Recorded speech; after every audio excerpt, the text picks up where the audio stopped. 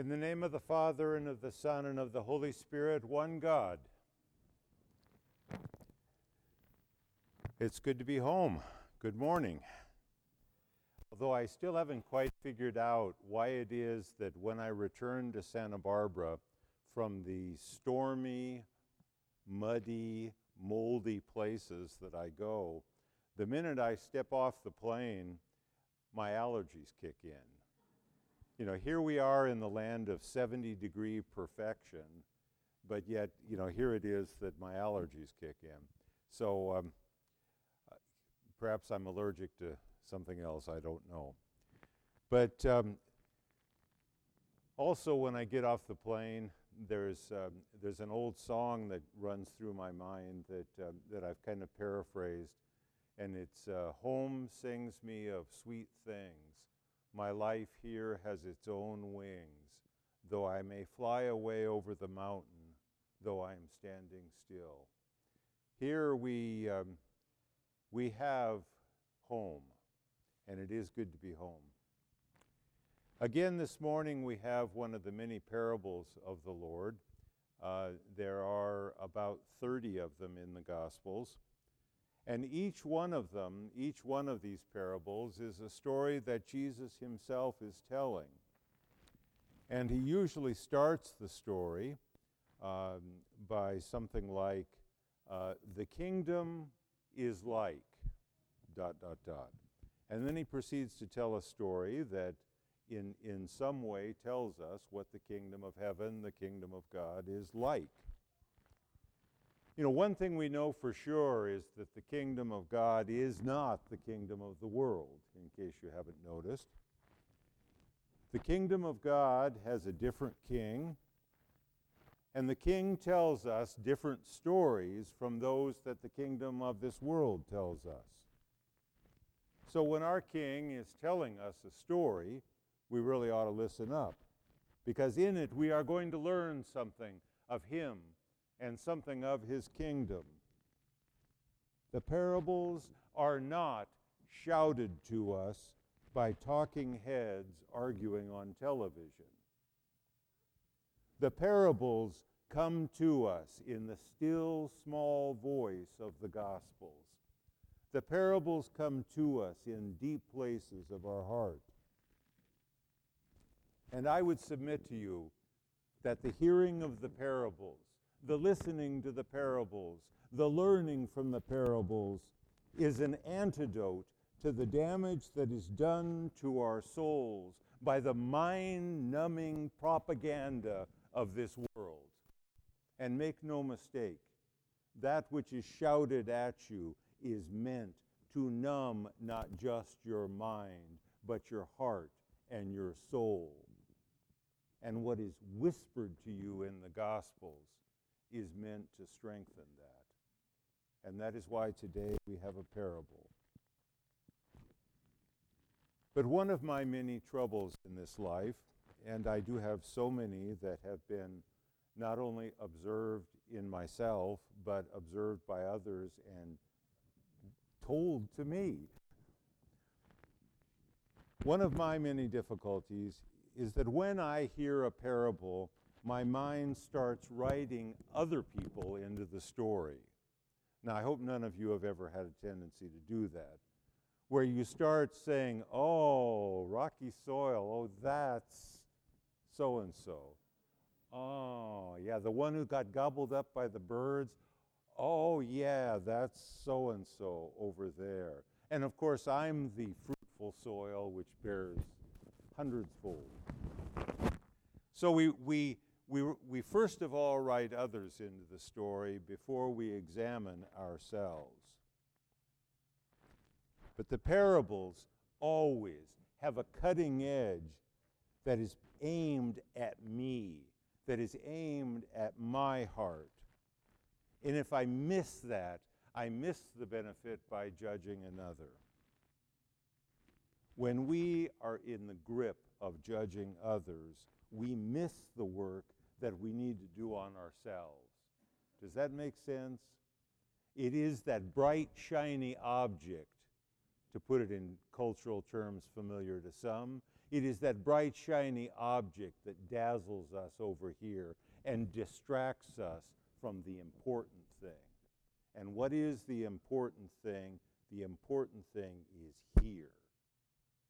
Your heart. That is the important thing. So when we're in the grip of looking at the bright, shiny object and judging another, we aren't looking at ourselves. What can I hear in this parable that converts my heart? This parable, I submit to you, is, and forgive the word, this parable is basic as dirt. It's basic as dirt. It is just that simple. That's what this parable starts with. Any of you who have put a lot of time into the garden, and I know Father Nicholas's stories, and I know mine from when I was young enough to bend over to work in the garden, which is a long time ago in a galaxy far, far away. But if you've put time in the garden, you can be able to relate to the simple joy of good dirt. Of good dirt. Have you ever picked up a handful of good soil? Dark, crumbly loam soil that's rich with compost and maybe has a big fat red earthworm crawling in it. And have you smelled that earth? And as you smell that earth, it's so alive. It's so alive with all the promise of creation, that dirt, that basic element of the earth. It is so alive that you can almost taste the corn and the peppers and the strawberries that are going to grow in it. That's what good dirt does. Good dirt holds promise. Good dirt encourages us that creation and recreation can happen. But good, fertile dirt doesn't just happen. The gardener, the farmer whose ground it is, works it, cultivates it, nourishes it, cherishes it. And in this, the gardener cooperates with God. God put us in a garden in the first place. And we were meant to cooperate with that which He has given, to cultivate it. Our God sends sunshine and He sends rain. But there is a synergism that happens in the garden where we take what He has sent, where we take what He has given, and we work upon it. We work upon it to cultivate it and to bring forth much fruit. As I read the Holy Fathers who have commented on the parable of the sower, I became convicted that I have been sloppy with this work in my own life. Many times my heart has been hard as rocky soil, as that caliche that we have here in Santa Barbara that is impenetrable, that is just adobe hard. My heart has been like that. Many times I have let the cares of the world entangle me like thorny weeds. And worse yet, not much time have I given to cultivating this small plot right here, this small plot that is the one place in all of the universe that I am truly responsible for. We are responsible for that small plot that is our heart. We are responsible to receive it, to cultivate it, and to bear fruit there. If it's hard, if the weeds choke it, if there's no fence around it to guard it, then it's nobody's fault but my own. Because that's the one plot in the whole of creation that I am responsible for. And if it does not produce, it ain't nobody's fault but mine. Take responsibility for that. Am I barren ground? Woe to me. How can I ever bear fruit? How can I ever deliver on the promise of that which has been given to me if I don't cultivate it? When I see this failure about myself, do I then add despair to it? Do I then become despondent about it, which in a sense handicaps you from doing anything about it? Don't. Do not despair. Do I accept the hardness of my heart, the thorns, as if they were somehow a predetermined condition of my nature? The time for me to say, John Stevens got to be John Stevens, is no more. The older I get, the more I become aware that I can no longer say, John Stevens got to be John Stevens. It's just what he is. You know, I'm not really responsible for it. It's just what I got to be. It's the hand that got dealt to me. I've got to work on it with whatever time remains. Do I take up the struggle of cultivation? Can I do my part, relying on the grace of God to change the condition of my heart? Bishop Dimitri, who many of us were blessed to have known here in this community, Bishop Dimitri, who encouraged us on our journey toward orthodoxy, now Saint Dimitri of blessed memory. In his commentary on this parable, which I would commend to all of you, he asked why the sower would sow his seed where he knew that it would bear no fruit. He answered his question with a reference to St. John Chrysostom. When the Lord sows the seed of his gospel, he makes no distinction between rich or poor, between wise or unwise, between slothful and diligent, between brave and cowardly. He does this because each of us can change. Each of us can repent and be converted. While it is impossible for the rock to become earth, or the wayside not to be wayside, or the thorns to be not to be thorns, with man this is not so. That is not so. In them, it is possible for the rock to change. In you, it is possible for your rock to change to earth, to become rich land, and for your wayside no longer to be trampled upon. Has your wayside been trampled upon?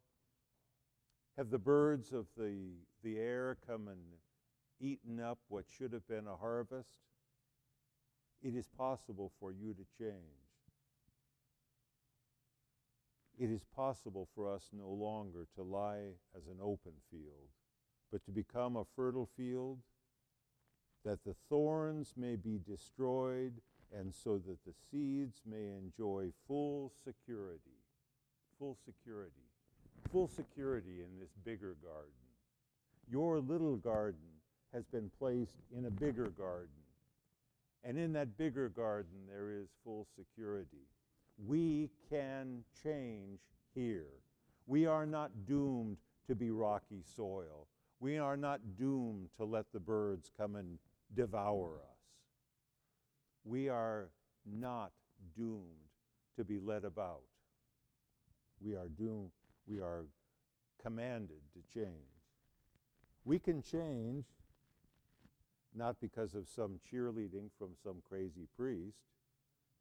We can change not because of some power of positive thinking, but we can change because of the work of Christ in our life. We can change because he can break up the hardness of our hearts.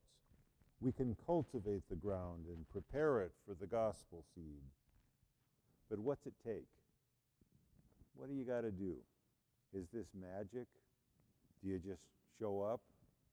It takes repentance.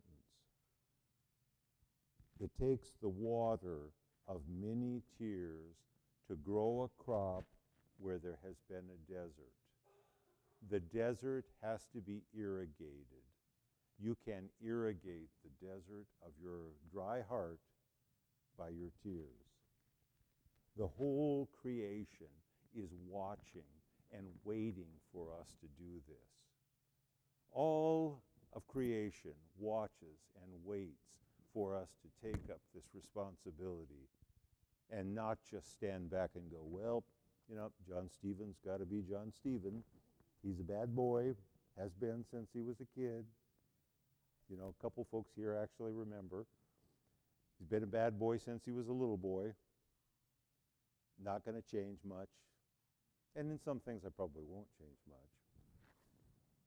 But the soil will at least be broken up and receptive.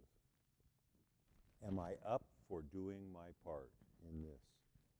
Bishop Dimitri said with force, it behooves all of us who seek to follow Christ to clear the ground of our souls, to take seriously the experience of the saints who tell us how to deepen our faith by prayer, fasting, and good works.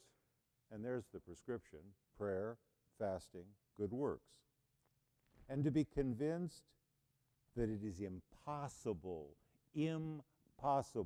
to lead a double life of service to God and service to the idols of this world. Then we too can be described as ground that has brought forth much fruit. And the fruit we will bear, I mean, Harvest Day is a time of joy. I mean, up in San Ynez, when the grape harvest comes in, I mean, it's a party. When the harvest comes in, it is a party of joy. And we lift up this gift of the harvest that's been given to us. We lift it back up to God. That is the work that we were created to do, to bring forth that harvest and to give it back to God. Cultivate the soil of your heart by prayer, fasting, and good works. Prepare it for the seed of the gospel and rely on Christ to bring forth the harvest in your life. And that would be to the glory of God the Father.